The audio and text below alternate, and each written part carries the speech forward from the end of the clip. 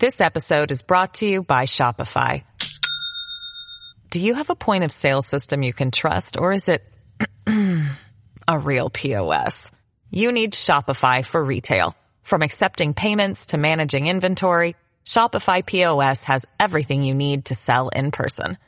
Go to shopify.com/system, all lowercase, to take your retail business to the next level today. That's shopify.com/system.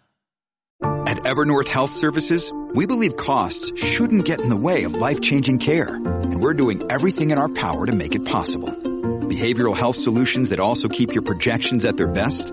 It's possible. Pharmacy benefits that benefit your bottom line? It's possible.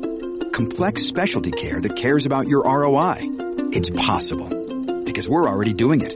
All while saving businesses billions. That's Wonder made possible. Learn more at evernorth.com/wonder. From Wall Street to the White House, this is the Larry Kudlow Show. We are sticking with Breitbart News. John Carney is Breitbart News editor for economics and finance and co-author of the Breitbart Business Digest with the aforementioned Alex Marlow. John, welcome back. So, all aboard the Marrakech Express. Inflation is sticky, and the bond market may be in some trouble. By the way, we had Stephen Mnuchin on the show last night. He agrees with you. He thinks that really? No, that's great. Bond market yields are going to go higher. He thinks he qualified a little higher, but he's kind of in your camp. And some of these inflation reports this week were, it showed it's still a problem. That's right. And I think this is what made, my title, the All Aboard the Marrakech Express, comes from the fact that James Bullard was out in Marrakesh, Morocco at a World Bank IMF conference, not at the conference itself, but a side seminar. And I think he's seen what the bond market has been doing lately, which is basically saying no more rate hikes. Next Fed move is down. And he looked at these recent numbers and said, that's not justified. I mean, nobody knows what the future will hold, but it's not justified based on what we're seeing right now. What we're seeing now is not inflation spiking rapidly upward or anything, but just that we're not making progress on inflation, which means that we don't get to 2% unless something changes. Either we start making more progress mysteriously, I'm not sure how that would happen, or the Fed needs to continue hiking rates. That's a view that's so far out of consensus right now that I was really glad that we had, that it's not just me, you, Mnuchin, making this point. Having Bullard make it is important because now that he's not on the Fed, he actually has a little bit more freedom to speak, but he knows what they're thinking. So I think it bears paying attention, particularly when recently ex-Fed presidents speak. We should pay a lot of attention to what they're saying. Jim Bullard's a smart guy. So he's at the Purdue Business School now. He is an acquaintance of mine. He was kind of the mentor for Christopher Waller, who was on the Federal Reserve Board and was a senior advisor at the St. Louis Fed that Bullard ran for many years. Actually, Bullard recommended Waller to me, and so we put him on the Federal Reserve Board. President Trump signed off on that. Interesting, John, bonds. So the 10-year note fell 20 basis points this week, some odd, 461 at the close, in what may be the worst Middle East blow-up in 50 years. Apart from all the other stuff. But the CPI, PPI, the top-line numbers came in stronger. I'm so tired of everyone telling me excluding food and energy. I don't know what core prices are food and energy. I just don't get this, John Carney. That's right. And a lot of them are also out there saying, we'll also exclude shelter prices, right? Oh.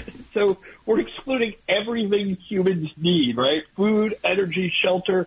I did a quick back of the envelope calculation and figured out that they're actually excluding nearly 60% of everything once you cut out food, energy, inflation. So what's left is just a stub of CPI and then they try to reason from that. That's a disastrous thing because it doesn't tell you how the public is going to react to inflation. But two, you're actually excluding the things that are changing people's lives, and you're coming up with a number that, that tells you what you want to hear. Oh, inflation's going away, but it's not actually tell you what's going to happen next.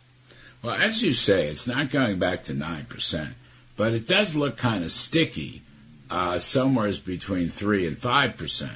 And the Fed's target is 2%. So that leaves them with a dilemma.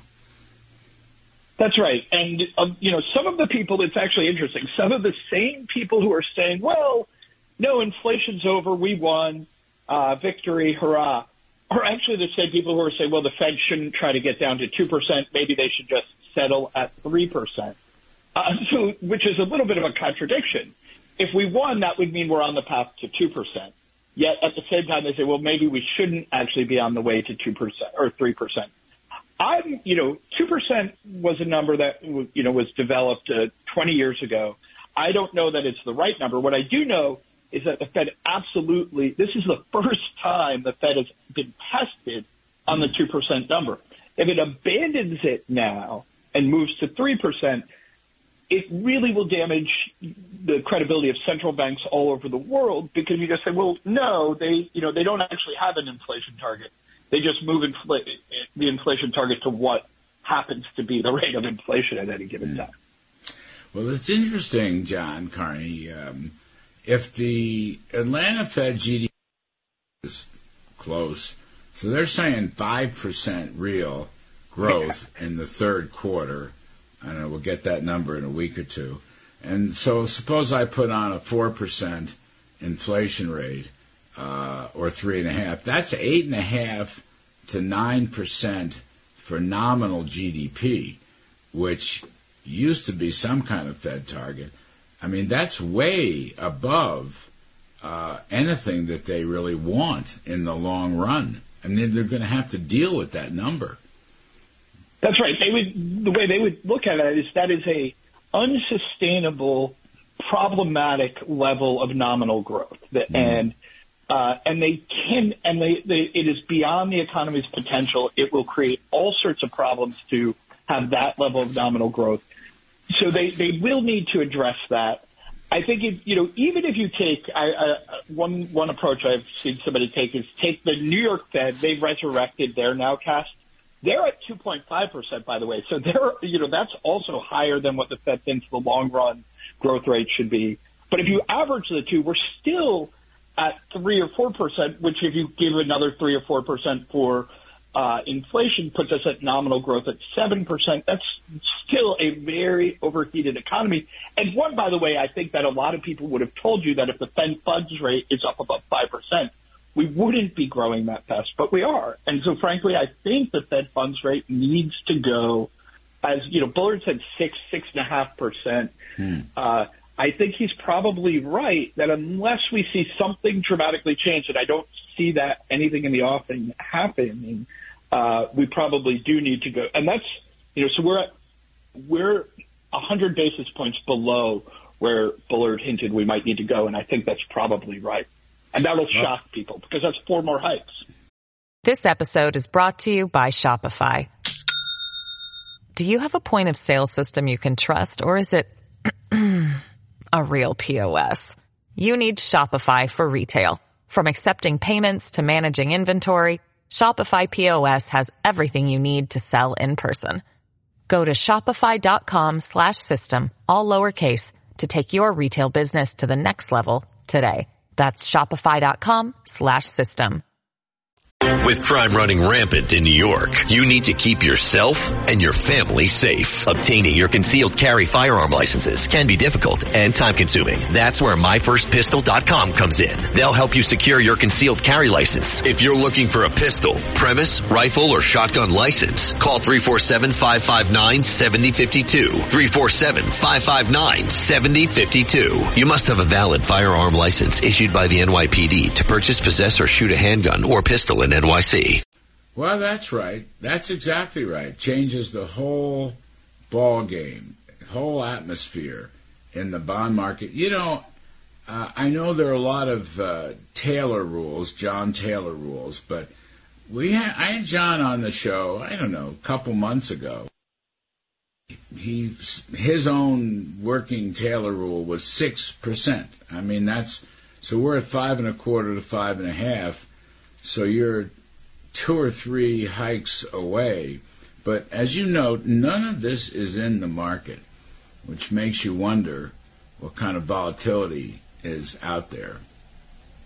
Right. I think there's a big problem in that the market has really convinced itself that the next Fed move, maybe there's one more hike, but after that, the next Fed move is definitely down and probably sooner rather than later.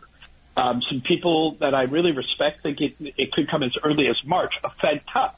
I think that given what we're seeing in nominal growth and the inflation numbers, that is not going to happen, that we're going to have a hike actually in the first quarter of next year, because the Fed will realize, inflation isn't coming down. We'll have several more numbers. So, I think they'll be hesitant to hike into next year, but I think by March or, April, May period, then they probably will have to say, look, inflation hasn't come down as we expected. We're not on a path to 2%. Well, I'm a believer in efficient markets, okay? But really, John Carney, haven't these, futures markets and Fed funds and so forth been pretty wrong the last year or two? I mean, they're always predicting a drop in the Fed funds rate, which doesn't happen. Right, they really have been wrong. Remember, efficient markets can only be as good as both the data and the analysis, right? It's not. It tells us that it incorporates all the data that's come in, but it doesn't tell us it's necessarily correct. And so what I would say is that while the markets have been underpricing where the Fed needs to go and underpricing inflation and how persistent it will be, I'm not surprised that is continuing. And frankly, again, as you said, they've been wrong for so long right now that we do have to wonder whether there may be a kind of, because we had very low inflation for such a long time and then followed by very low interest rates, there may be an adjustment, a sort of, a mental cognitive adjustment that needs to happen that hasn't happened yet. When we first went to zero interest rates, everybody thought, that's crazy. We have to go back up to 5% eventually. Now we're at 5%, and people think, that's crazy. We have to go back towards zero again. I don't think that's right. I think we were in a long regime of low interest rates, and we may now be in the next long regime of higher interest rates. Yeah. All right. John Carney, co-author of the Breitbart Business Digest. Thank you, John.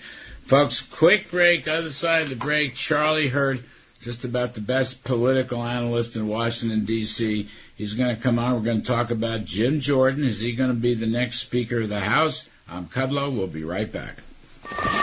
Larry Kudlow. Now back